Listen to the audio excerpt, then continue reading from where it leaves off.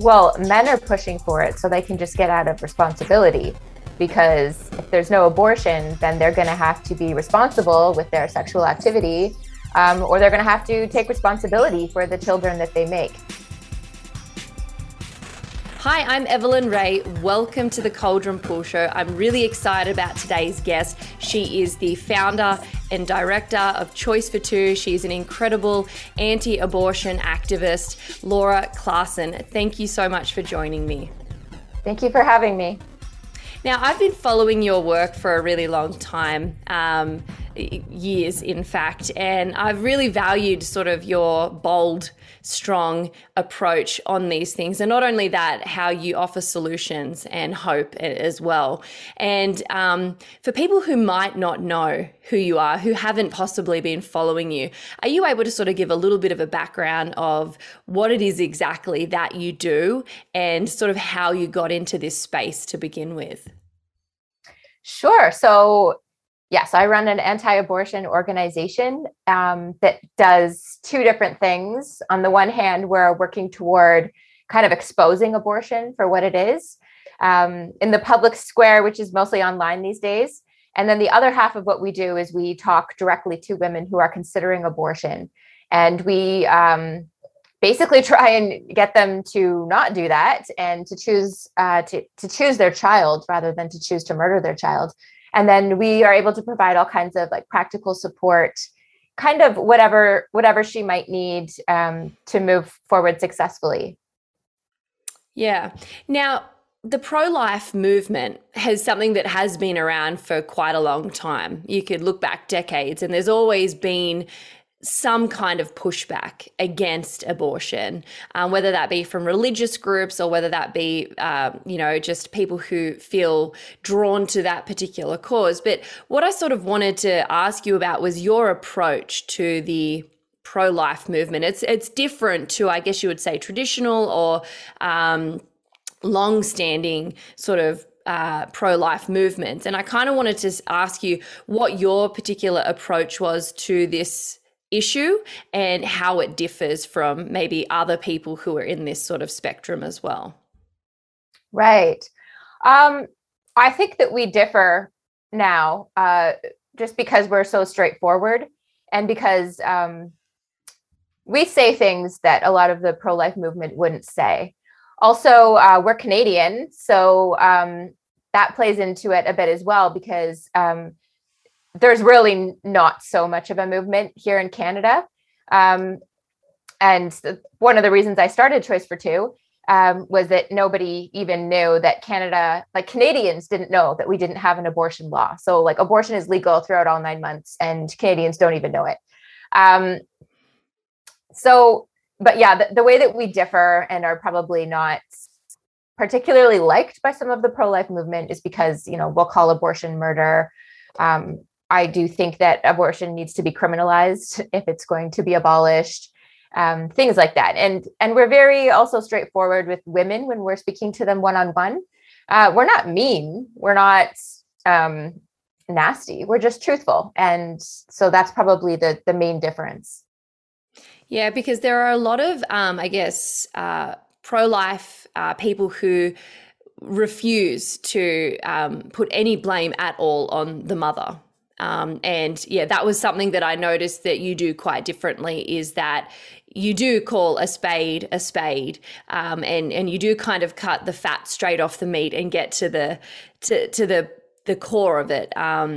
Which is something I've always appreciated as well. There are a few other people sort of in this forum who are like-minded to yourself with that as well, who I really respect and who have a pretty good approach, like Jeff Durbin and some of those sorts of guys as well. But I wanted to ask you, you've been in here for quite a long time, fighting this fight.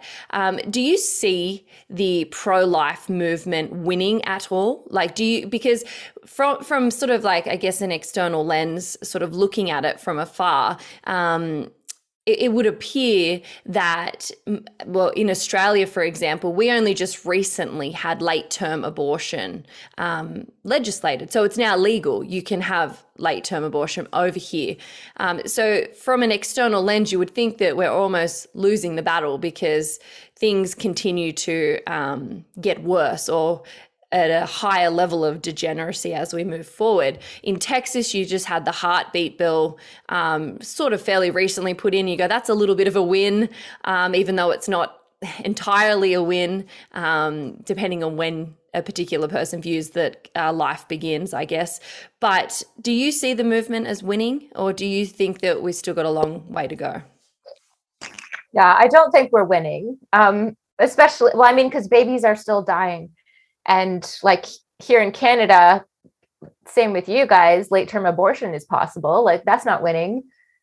Texas, and we work with a lot of women in Texas. And what I've noticed happening is they're just aborting earlier. Like they're finding out earlier that they're pregnant and they're just aborting earlier. So it's not like any of these things are wins. I don't mean to be pessimistic. Of course, every child saved, right? Like when we are talking with women and a baby saved, that's a huge win. But overall, I'm not seeing too many wins. Yeah. And that, I think that's, that's sort of like the sad part about it is a lot of people don't realize just how far this particular issue goes. Like I think, I was talking to you before we pressed record on here about how people in Australia aren't aware that late-term abortion is lawful in most states over here and that it's something that happens. And again, further to that, people don't even know what a late-term abortion actually is. And I want to get into that with you a little bit later, if you're willing to, because I feel like it needs to be something, like as hard as it is, it just needs to be dropped on people's heads, because I think we need to get our head out of the sand and just, like I said to you before, cut the fat straight off the meat and deal and have a look at what it actually is. But I wanted to sort of ask you why you think a lot of the pro-life movements have sort of failed, and what it is about the pro-life movement that you think we've got wrong and that we could improve on. Well, I don't even identify with the pro-life movement at this point. It is a very, what I've come to realize is it's a very Catholic-driven movement, and the Catholics have been carrying this. And honestly, like good on them, they were doing something. Whereas, like evangelical or Protestant Christians have basically not really done anything until now. And I think that I do believe that Christianity is the truth. And so it's almost like it hasn't been attempted correctly yet, to just do it as Christians pleading to God to help them to end it. So like the longer I'm doing this, the more I'm realizing, because when I started, and actually I sent out an email. It was 6 years ago when we launched Choice for Two. And I sent out an email to every evangelical church that I could in Canada that, I found all the lists. I sent them all out.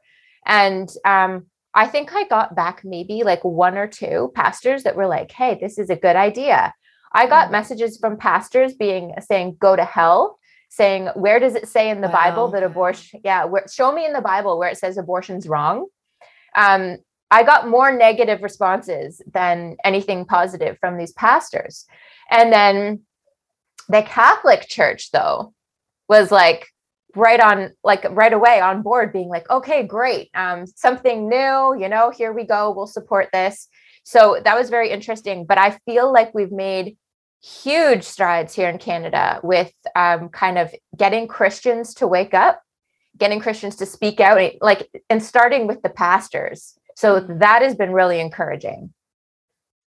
Yeah, when I attended a anti-abortion rally back here in 2018, when they were introducing late-term abortion in New South Wales in Australia, and it was very Catholic dominant, exactly as you mentioned. And to be honest, like I am sort of reformed in my theology, and there were a few of us from like my church, and, you know, a few family that I sort of went with.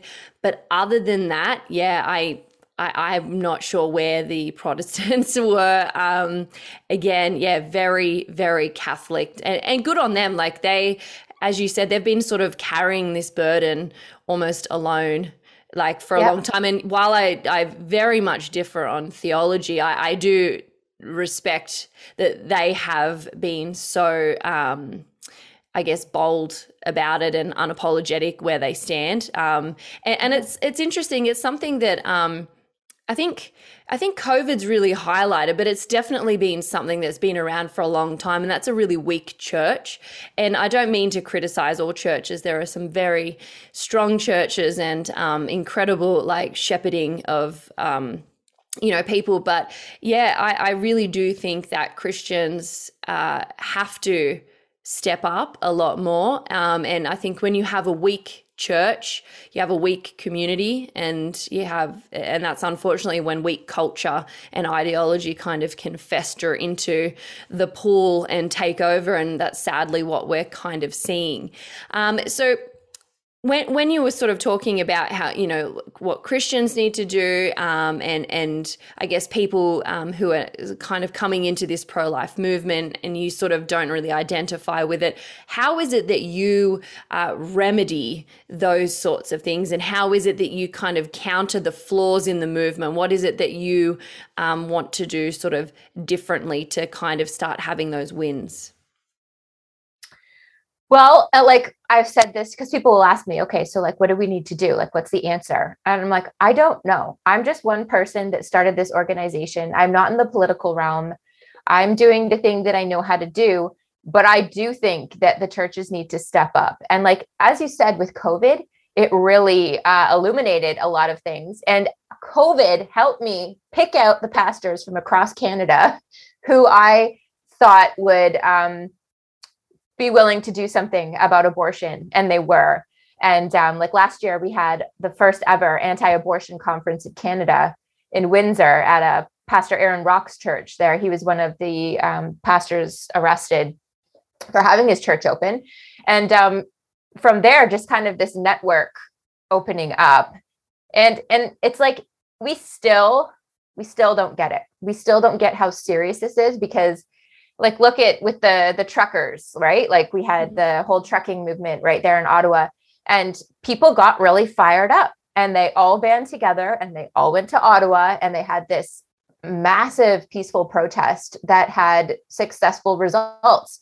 Like the anti-abortion movement is not at that level of like, hey, we're sacrificing children in this country and we need to end it. Like, let's go to parliament. Like, we don't have that. It's not yet, people are not yet grasping it. Pastors, even the pastors I'm connecting with, are not yet grasping it, because we're talking about it.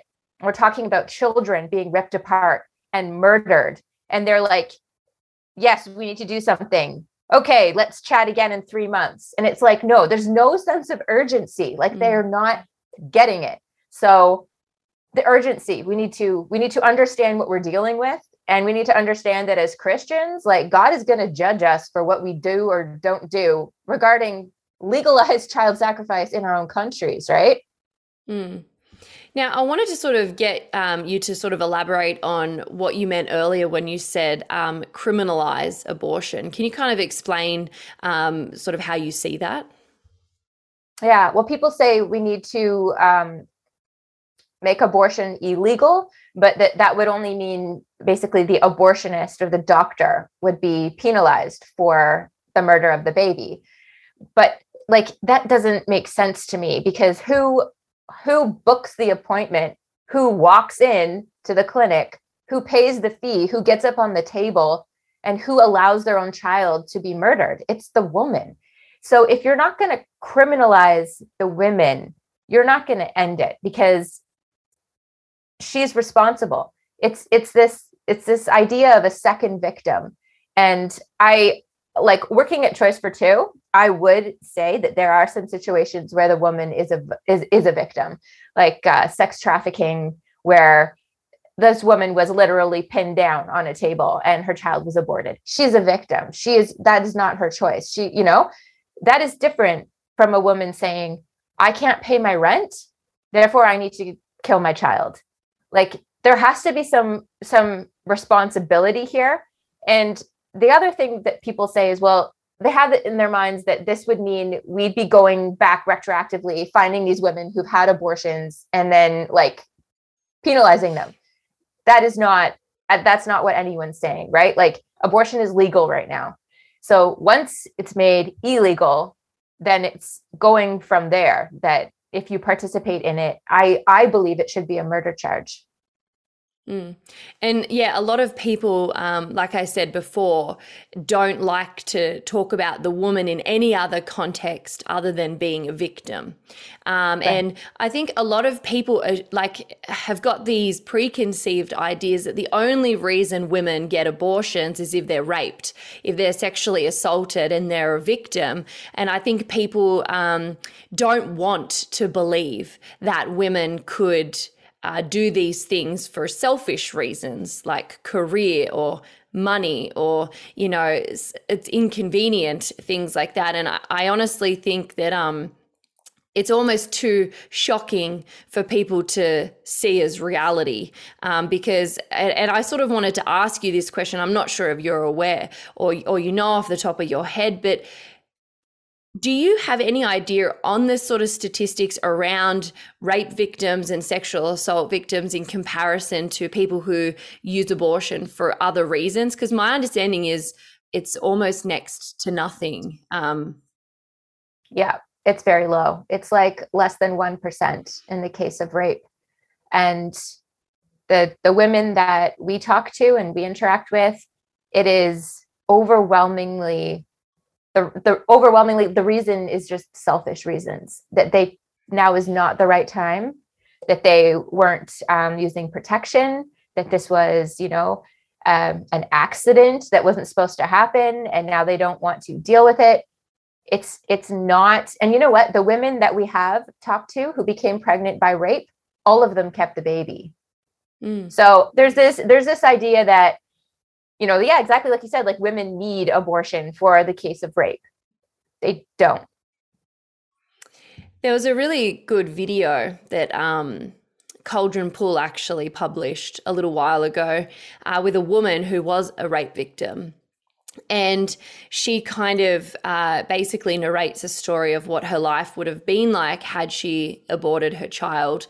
And, it kind of starts at the age of the child, who I think at that particular time was like maybe 9 years old, and goes sort of in reverse back down to pregnancy. And it just shows you everything she would have missed had she chosen to go through and aborted. And, she talks about her rape and how the child actually helped her heal from that. And it was actually a really touching video. And a lot of people, when I sort of say that I'm pro-life, I'm anti-abortion, a lot of people say, well, what about these rape victims? Do you not care about them, Evelyn? And you'd have to be a psychopath to not care that somebody has been raped. I worked as a detective at child sex crimes in Australia. I have seen the horrible side of rape and can completely feel compassion for women in those positions. It's just not the case, but it's interesting that that's usually the first thing that people say when I say that I'm anti-abortion. Well, what about these victims? And I like to show them that video as kind of a tangible, like this is reality. But I'm not sure if you experience the same thing, if that's the most common pushback that you get. What about rape victims? But what is it that you would say in response to somebody who asks you that particular sort of question? Yeah, I think that the pro-choice movement did a really good job with like their propaganda and their marketing when they first started out in every country. And they pushed that idea that women who are sexually abused would need rape. And yes, it's awful. It's so bad. But the woman who's raped is a victim. As soon as she turns around and murders the child, now she's become like she's become the aggressor as well. And it doesn't do a woman any good to kill her own child. It doesn't. Like, people can say all the things they want to say with, women they're not affected by abortion. It doesn't affect anything moving forward. It's just like removing a tumor. And it's such lies. It's such lies. And it makes me so angry, because the other side of things of what we end up doing is a lot of post-abortion support for women who've had abortions. And we've had women in their 70s and 80s reach out to us and say, I never admitted to anyone that my abortion was bad for me until now. I lived my entire life with a mask on, convincing myself and that this was a right and empowering choice. But really, it destroyed me. You know what I mean? Like, you kill your own child, that's going to do a lot to you yourself. That is not good for you. So for a rape victim, I wouldn't want to add that violence onto her experience at all. To go from being raped, which is disgusting and terrible, to then go to killing your own child, like that is not the answer. It doesn't unrape the woman. It just adds more trauma. So there definitely needs to be like a huge network of support for women who have been raped. And we as well did a video a couple of years ago about a woman named Louise who was raped. And she, I forget how she worded it. She'd say her daughter is the beauty in the disaster. And I just loved that, because her daughter helped her to heal, and her daughter's what keeps her going. Yeah, I think usually when you're not allowed to talk about something, you probably should be. And what you mentioned about the regret or the trauma that can come at any stage of a woman's life after an abortion is something that you're not allowed to talk about, but should be spoken about. Because I had a friend of mine that I knew through high school who had an abortion, and she used to talk to me about it in her 20s, about the regret that she had and how sad she is. And she's now in her 30s and unmarried and childless, and the trauma of what she did eats away at her more and more every single year as she gets older, and she realizes she might never get that opportunity again. But she was sort of told as a young child, well, she wasn't a child, but as a young woman, that she was too young to be a mother, and that she wouldn't have a life if she was to follow through with the pregnancy. She couldn't have a career. Everything would change, basically. And I find it really sad, the feminist movement, I like to say the modern feminist movement in particular, right? They appear to hate women. And I'm just going to say it, because everything that they do is not good for women in the end. And you've got these lies that are constantly being sold, like a career is your identity, and that you can have the best of both worlds, career and family. And not only can you have it, you should have it. And they like to sort of go under the facade of you can be whatever you want to be as a woman, but how dare you be a mother and a wife? Like, that's when we're going to sort of criticize that. I feel like this abortion thing has been tangled up in this, I guess, corrosive ideology, this modern feminist sort of thing. And when you go to these sort of abortion rallies and things, it's always the topless women, with riding across their breasts on the streets doing things. It's very rarely that you see too many men in these sorts of things. It is very much a feminist type movement. Have you seen differently? Do you see a lot of men pushing for these things as well, or is it sort of mostly the feminist sort of movement? Well, men are pushing for it so they can just get out of responsibility, because if there's no abortion, then they're going to have to be responsible with their sexual activity, or they're going to have to take responsibility for the children that they make. So men are very supportive of the abortion movement as well. Quietly, maybe. Quietly, or just like pretending that they really do care about women when really they just want to have consequence-free sex. That's true.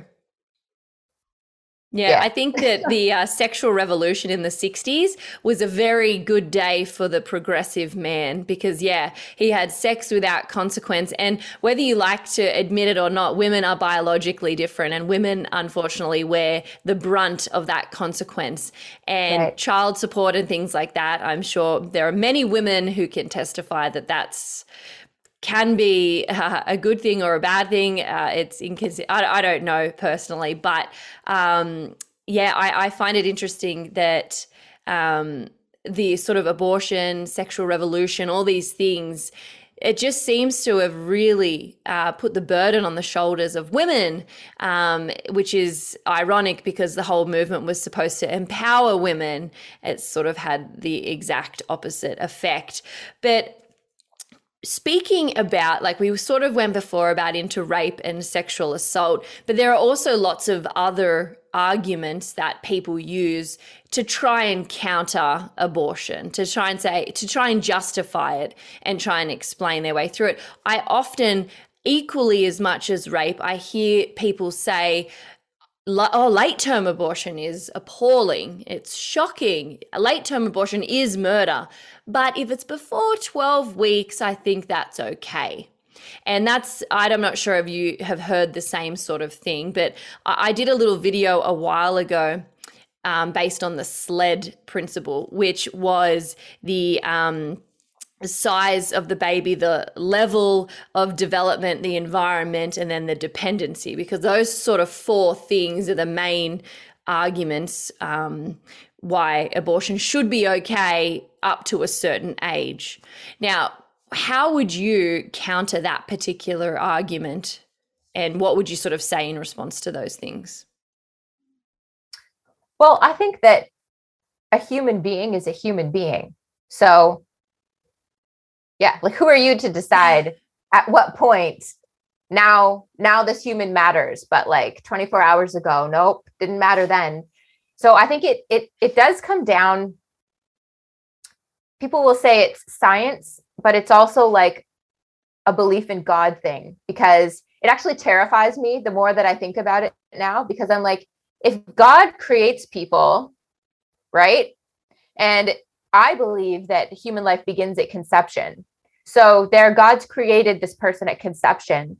Does God view me, this person walking around, as any more valuable than this new person at conception? And I believe no.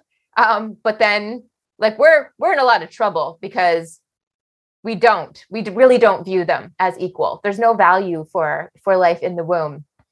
And so I think it really does come down to when you believe that life starts. And if you actually believe in equality for all human life, that's where it all stems out of, right? Because like if you think, okay, even if you do believe that a life does begin at conception, people will still have it in their mind, yeah, but the woman is worth more, right, than this baby. So it's okay for her to decide what to do with this baby. So it's the whole mindset of just when does human life start and when do we value human life? I think most embryologists around the world have all agreed that life begins at conception. It's science. It's interesting. People value like the eggs of these, turtles that come up on shore, and these falcon eggs and all of these things. We've got to protect the environment, these species. We've got to do all these things. They're unborn. They're in eggs. They're, and you see all of these environmentalist people who are for abortion, but and you see all these vegan activists. I'm a cattle farmer, okay, and so. You see a lot of vegan activists talk about the cruelty of certain things, and I don't do dairy farming or anything like that, but apparently it's an abhorrent industry to be in, because babies are sometimes aborted just so the mums have milk and they can. It is pretty horrible when you think about it, but it's interesting that there is a lot of outrage at things like that. But when you look at the human species, people don't seem to care. And when COVID happened, it was funny. There was, I don't know if you remember Fauci and the beagles, you know, the dogs that he experimented on. Yes. Oh, wasn't there internet outrage? And it's like, what about the experimental stuff on human beings that has been happening?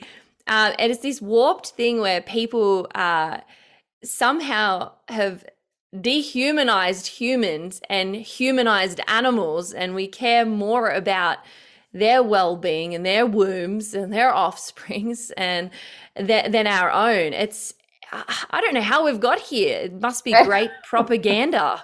I don't know. Yeah, it's just evil. That whole idea that any other animal would be worth more than a human. It's just evil. Yeah, it's you're right. I have no words other than sin and the depravity of man, unfortunately. But you know, it's funny how we want to protect so many things in life. You know, we get taxed so that we can protect our trees. We get taxed so that we can protect our neighbor. But you know, when it comes to protecting the unborn, we don't care, and we make excuses and we justify it in the name of health care, which is ironic. But, you know, going back on sort of those SLED principles, like the size, the level of development and dependency, it is an interesting argument. It's quite flawed because if you just talk about the inconsistencies of that logic, people usually who use those reasons to justify can't answer the following question, which is, well, if dependency is why it's justifiable because the mother has to grow the life, what about a newborn baby? I'm sure mothers, they're very dependent. They often call it the fourth trimester because, you know, between breastfeeding and changing nappies and taking photos of nappies and sending it to, you know, your family members. Is this normal? Is this color normal? Like, you know, there is a lot of dependency when you have a baby. And so you sort of go, well, what's the difference between 8 months in the womb, 9 months in the womb to being 1 month earthside? Like what is the difference and dependency? You know, and then you got to look at like the size and things like that. That's usually, well, it's small. It's small, so it doesn't really matter. It's the size of a sesame seed, etc. But yeah, if you recognize that life begins at conception, like all embryologists around the world agree with, then you know it's a life. But do you, off the top of your head, again, I'm throwing you in here, I'm so sorry if you don't know, but off the top of your head, do you have some basic facts about the development of babies and how soon they can do certain things, they can hear things, see things, smell things, stuff like that? Yeah, we have all of that on our website, which I sometimes just pull up to tell women, but I usually stick with like, well, the heartbeat is a big one, right? Like by 21 days, the heart is already beating. And so usually when I'm having these conversations with women and they found out they're pregnant, their baby's heart is already beating. And so that's kind of shocking to them. They don't realize, you know, we really haven't been taught properly about human development in the womb and just how quick and rapid it is. It really is remarkable. So, and like, for example, I think it's 8 weeks at the point where you'd be calling it a fetus rather than an embryo. All of the internal organs are developed at that point. Like, it's just so fast. In terms of actually doing certain things, I don't know off the top of my head, but I always refer back to our page because we do have it all on there. Yeah, it's really fascinating. I think you hit the nail on the head. We're just not taught correctly about any of these things. And you have to wonder, is this deliberate? Is it all by design that we are oblivious to the magnificence and the magic, I guess you could say, of the womb and the creation of life? It's like, praise God in his glory. Like, it's just, I can't put it down to anything else other than the magnificence of our Creator, because it's just It's amazing. Yeah, as you said, like the heartbeat at 21 days. I have my best friend right now is currently pregnant with her first, and I was talking to her on the phone yesterday, and she was saying that the little flutters, the little feeling of bubbles popping have sort of started, and she's not even out of her first trimester, and she can already feel it. She's already throwing up every day, all day. Oh, no. She feels the effects of it. I feel for her right now. Yeah. Every time I speak to her, I'm like, you'll be okay. It's 9 months. You've got this. But yeah, it's amazing how quickly she knew she was pregnant even before it came up on the pregnancy test, because she's quite in tune with her body. She's like, something's different. I feel it. Mm-hmm. And there it was. Before even science could tell her, she knew within herself. It's just amazing. And the woman body is incredible for doing that. And it really upsets me, the pro-abortion movement and how it weakens women. It basically says women are incapable of carrying a child. Women are incapable not only physically but emotionally to do things. And it almost sort of says, trying to empower women by telling women that they suck and you're not strong enough to endure this. And, like, women have been given a gift by God to be able to do this.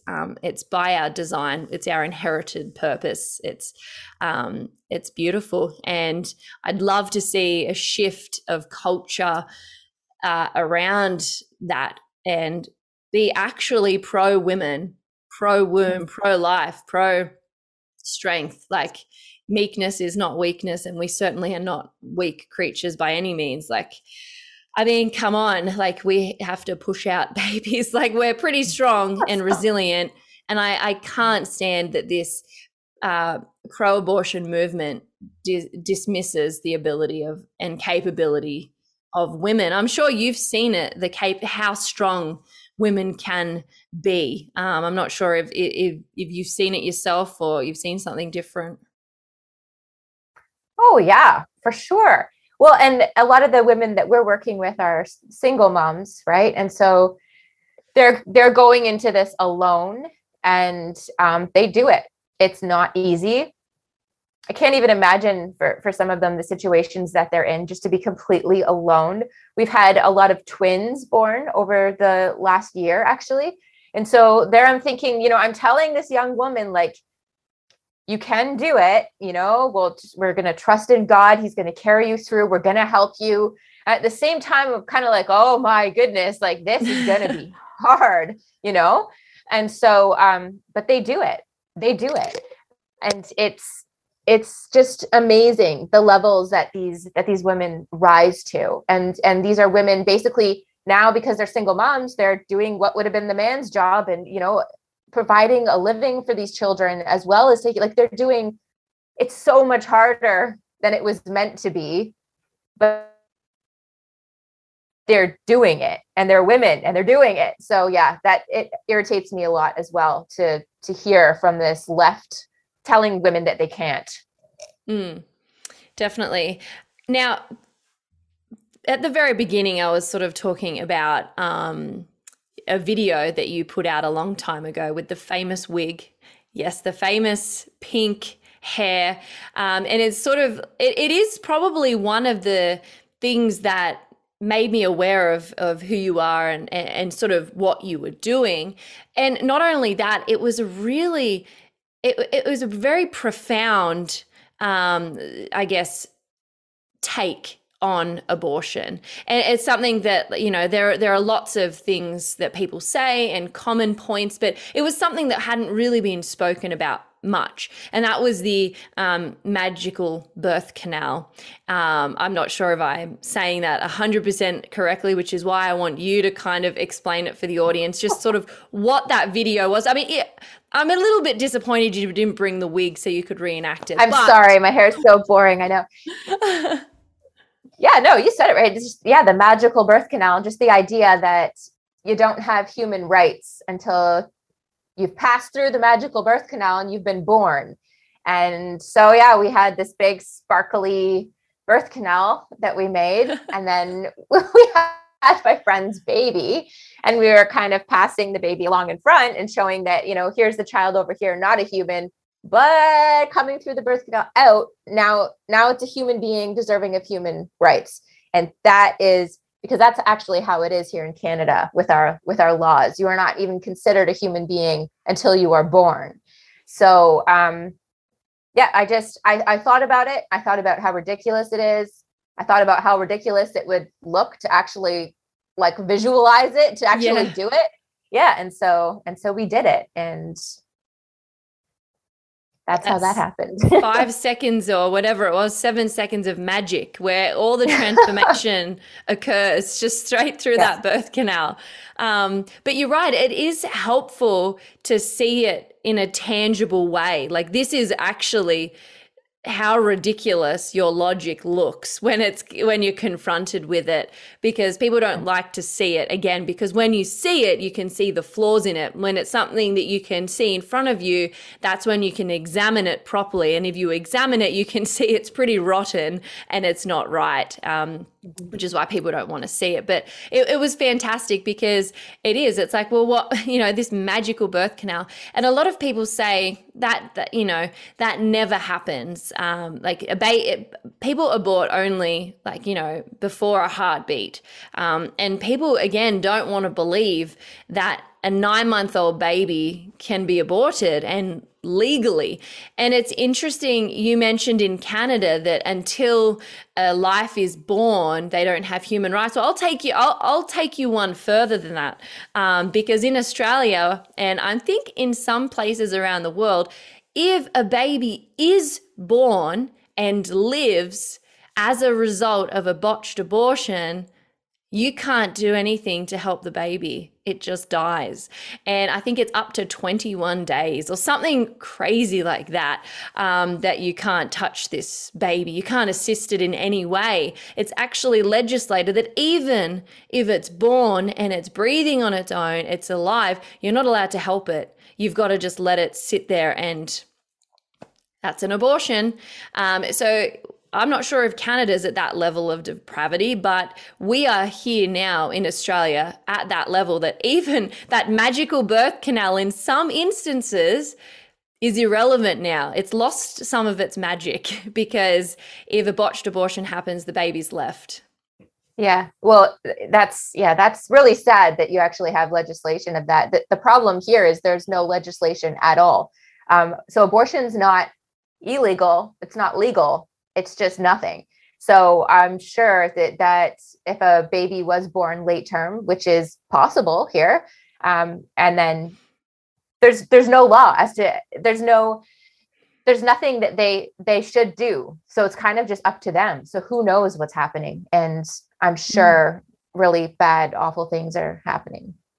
I had no idea that was the case in Canada. That's really interesting. It's like booking to get your hair done at the hairdresser, or getting your eyebrows waxed or something. That is actually scary in a medical sort of precedent, isn't it? But I'm not sure if you're happy to sort of go into it, but I did want to talk about the methods of abortion and different ways, because again, just speaking with people over here, I was explaining to them what late-term abortion can look like. And I've watched a lot of videos on it, and it has scarred my memory forever. And I've seen some really bad things in my line of work over the years, but these abortion videos would definitely be up there as something that sticks like glue to your brain that you just can't shake off, because it's unnatural and horrible to see. But people aren't aware that happens, and you explain to them, like, no, that couldn't happen. That I was explaining, late-term abortion, how they basically birth the baby feet first and leave the head remaining in the woman, and then snip the spinal cord, and that's perfectly legal. A 9-month-old baby. People don't believe it, but it's true. And I know you're very well versed on the types and methods of abortion, and as hard as this is going to be for some, I think this is that moment where we cut the fat off the meat, because I think people need to be hit straight between the eyes with this, with the reality of it. So Yeah. if you're happy to share, I'd love for you to kind of go through the types of abortions that are available to women. Sure. And two, what I've realized is that it really differs by country, because what you just described is the partial birth abortion. And I believe that's now illegal in the United States. I think. So I'm not like that's still happening in Australia. You're saying the feet Again, first? I don't know. I knew that it was a method that they used in America for a very, Yeah. very long time. Yeah. And so yeah, I'm not well versed on what methods they Right. use over here. Okay. Yeah. So like here, the main way that they do late term abortions is with an injection um, of digoxin. Basically, they try and get it into the baby's heart, like through the woman's belly into the baby's heart, but they often miss. And so, like sometimes, it could go into the baby's face, it could go like anywhere, and it's an injection to cause a massive heart attack, and then the baby will die. And at that point, then they induce labor, so the woman delivers a dead baby. Um, so that's I believe right now the most common late term abortion. Go back a little bit in the second trimester, they'll have a D&E, dilatation and evacuation. That's basically dilating, like forcefully dilating the woman's cervix, usually using laminaria rods. And they say gently, but I mean, I think from people that I know and just talking to people, I think it would damage your cervix to be forced open like that. But anyway, that is the one then where they just they've dilated the cervix and they just go in with instruments, and they first use the suction and they try and suck out as much, the fluid and as many parts as will come off. But at that point, the baby's bones are a little harder than in the first trimester, so you can't just do it all with the suction. And so then they'll go in with the instruments and just start ripping limbs off. The child is alive through this whole process, and they will crush the baby's skull, because that would be the largest part. Crush the skull and take that out. That's like the most common one for second trimester. And then first trimester, you have the D&C, dilatation and curettage, where same thing, they'll dilate the cervix, usually just with instruments, though, like more like just a larger one and a larger one. And then they'll do it with the suction. They'll stick in that suction catheter, and because the baby's bones are so soft, they can usually just suck most things out, and then they'll go in with their little tools and scrape out the rest.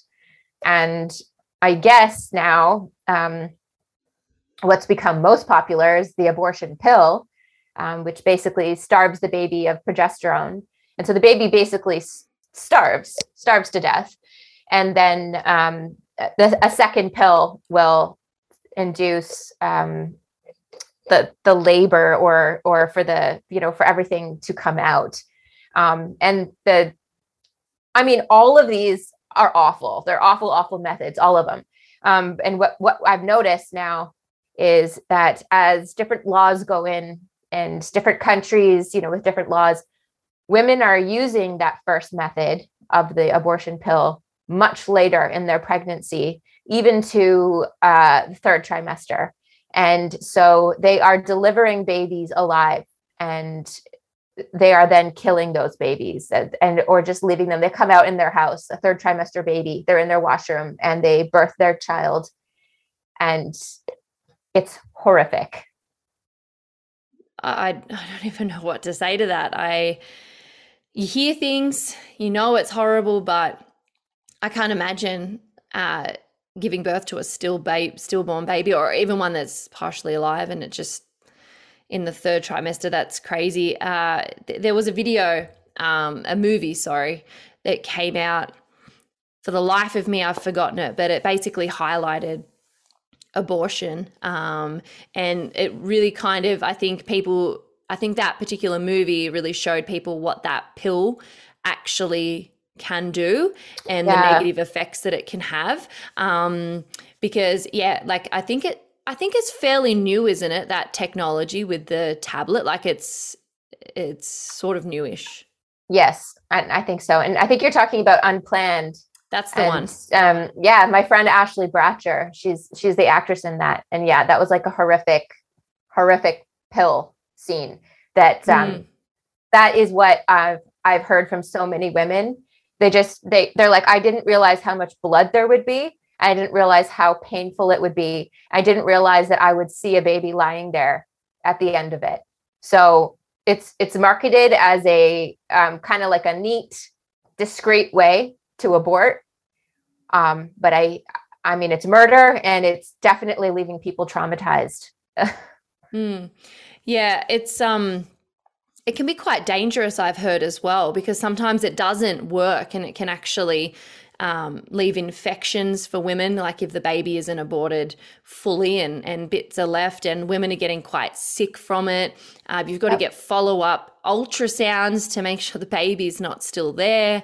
All of these horrible things. But again, you're right, it's being marketed as this magical pill that you can just take and it's like nothing ever happened. Again, there's just a lot of lying and a lot of propaganda that's sold to women to get them to do things. And there's not really an ounce of truth in what women are sort of being told. You've got like the morning after pill, which is if you have unprotected sex, you just take it that day, and apparently that changes your ovulation, or I'm not sure exactly, to be honest. It's not really something I know too much about, I won't pretend, but I think it's sort of being sold as like a morning after pill type scenario that, that's it. And,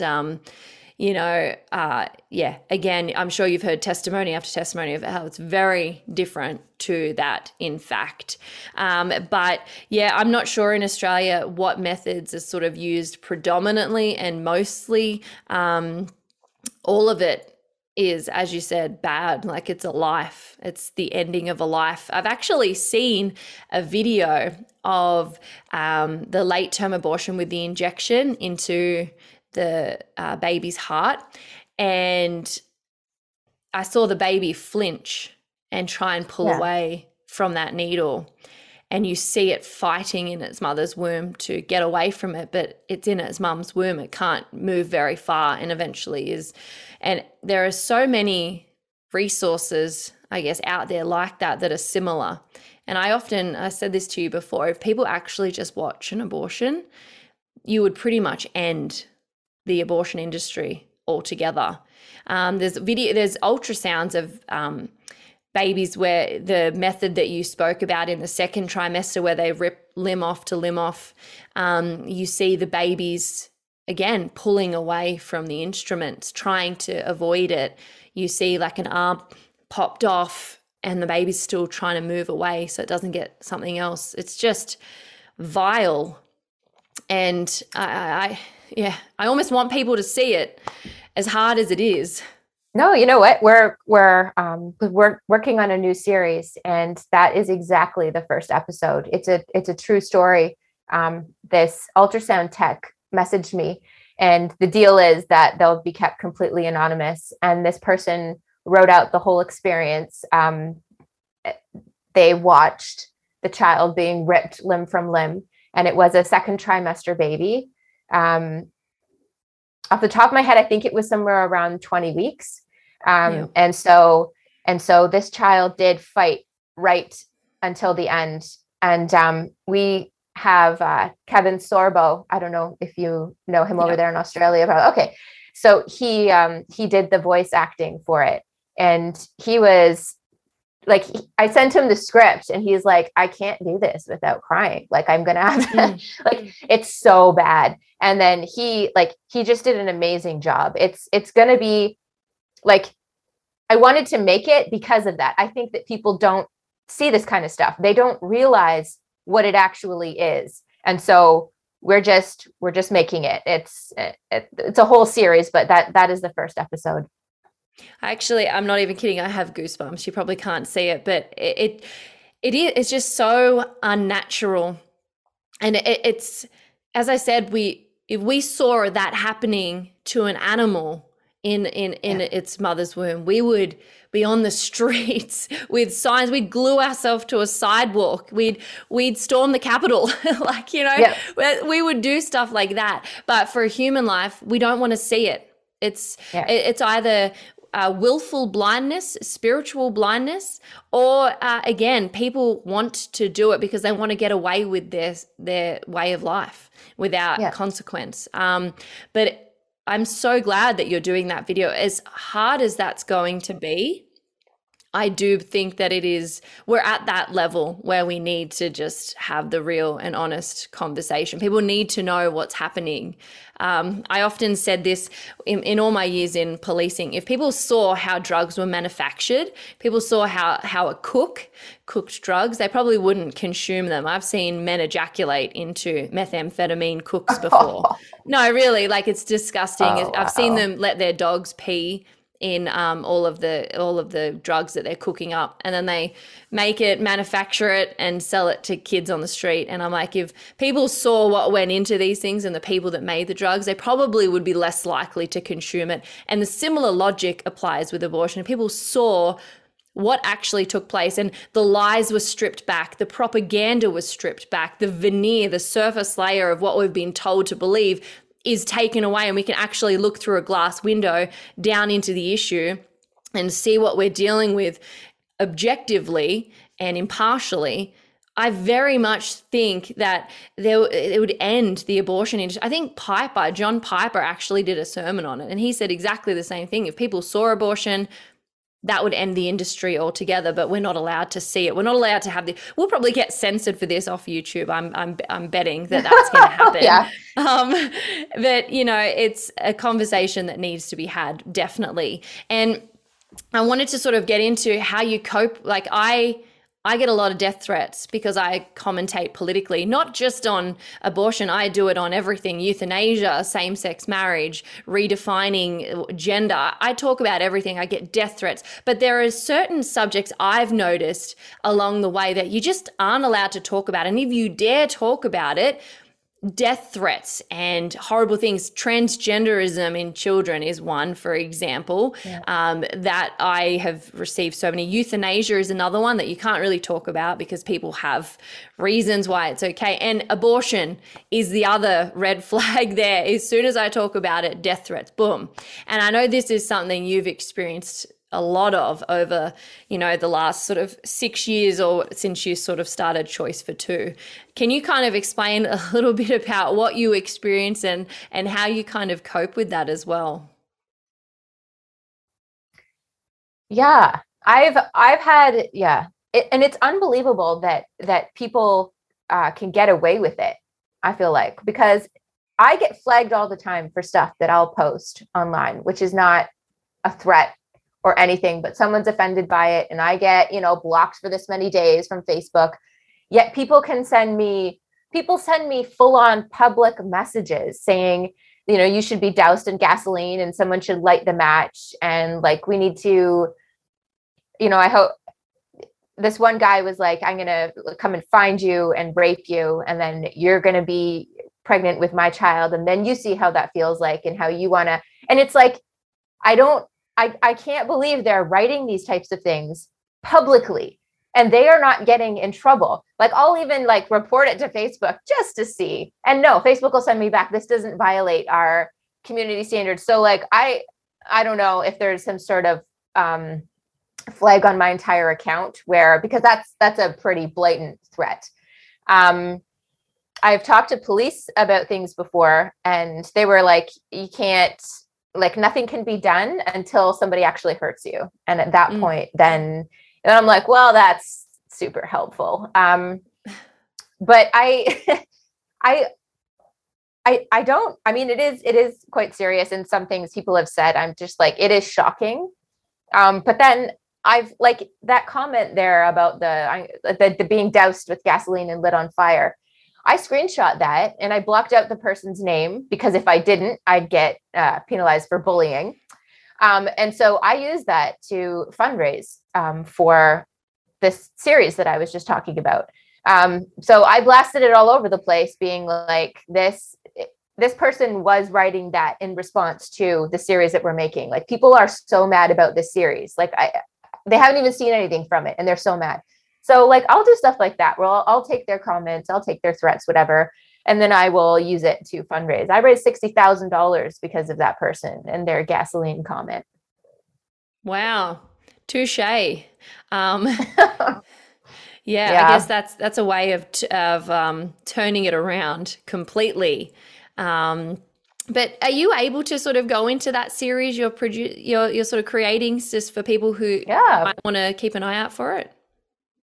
Yeah, it's called Exposed.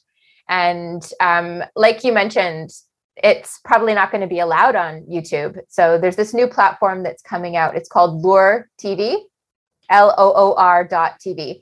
And they are the ones actually who reached out to me and asked me if I'd make a series for their platform. So because this is a much bigger project than anything that we've done before. I don't think I was even thinking along the lines of something this big.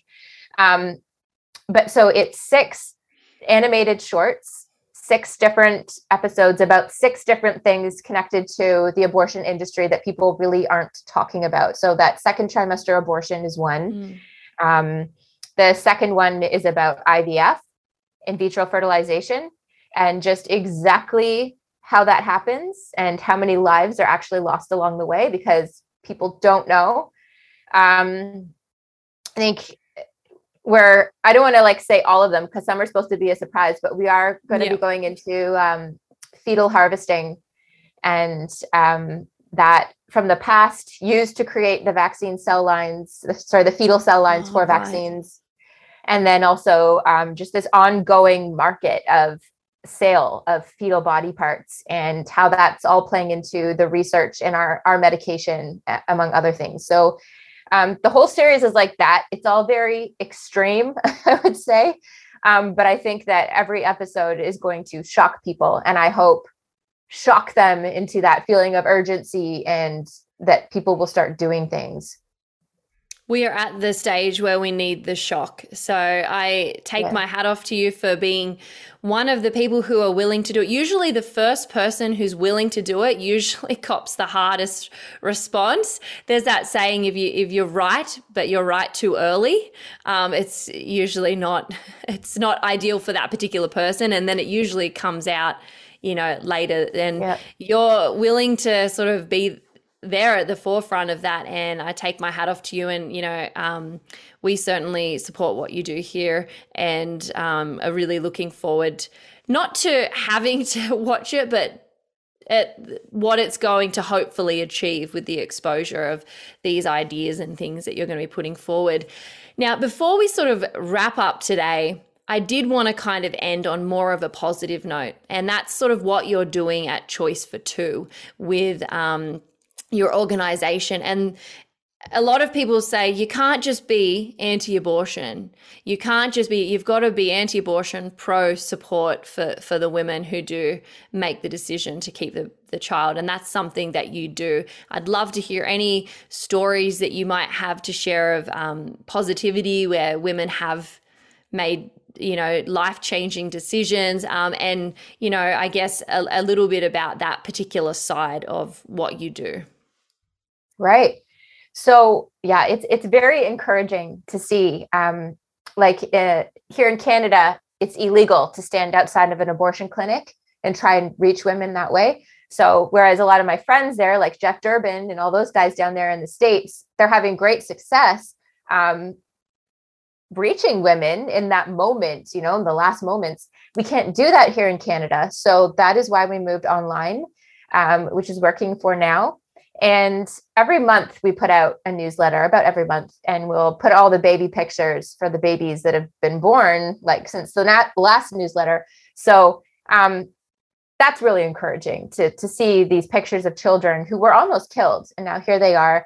And then, yes, we stay in touch with the women and over the years, and watch these children grow up and watch the mothers. And these kids motivate the women to better their lives. We've had women quit drugs. women have gone then, because they wanted to provide for their family, gone and gotten degrees so that they can have jobs where they can support themselves. My one baby, who was the first one, her name's Chloe.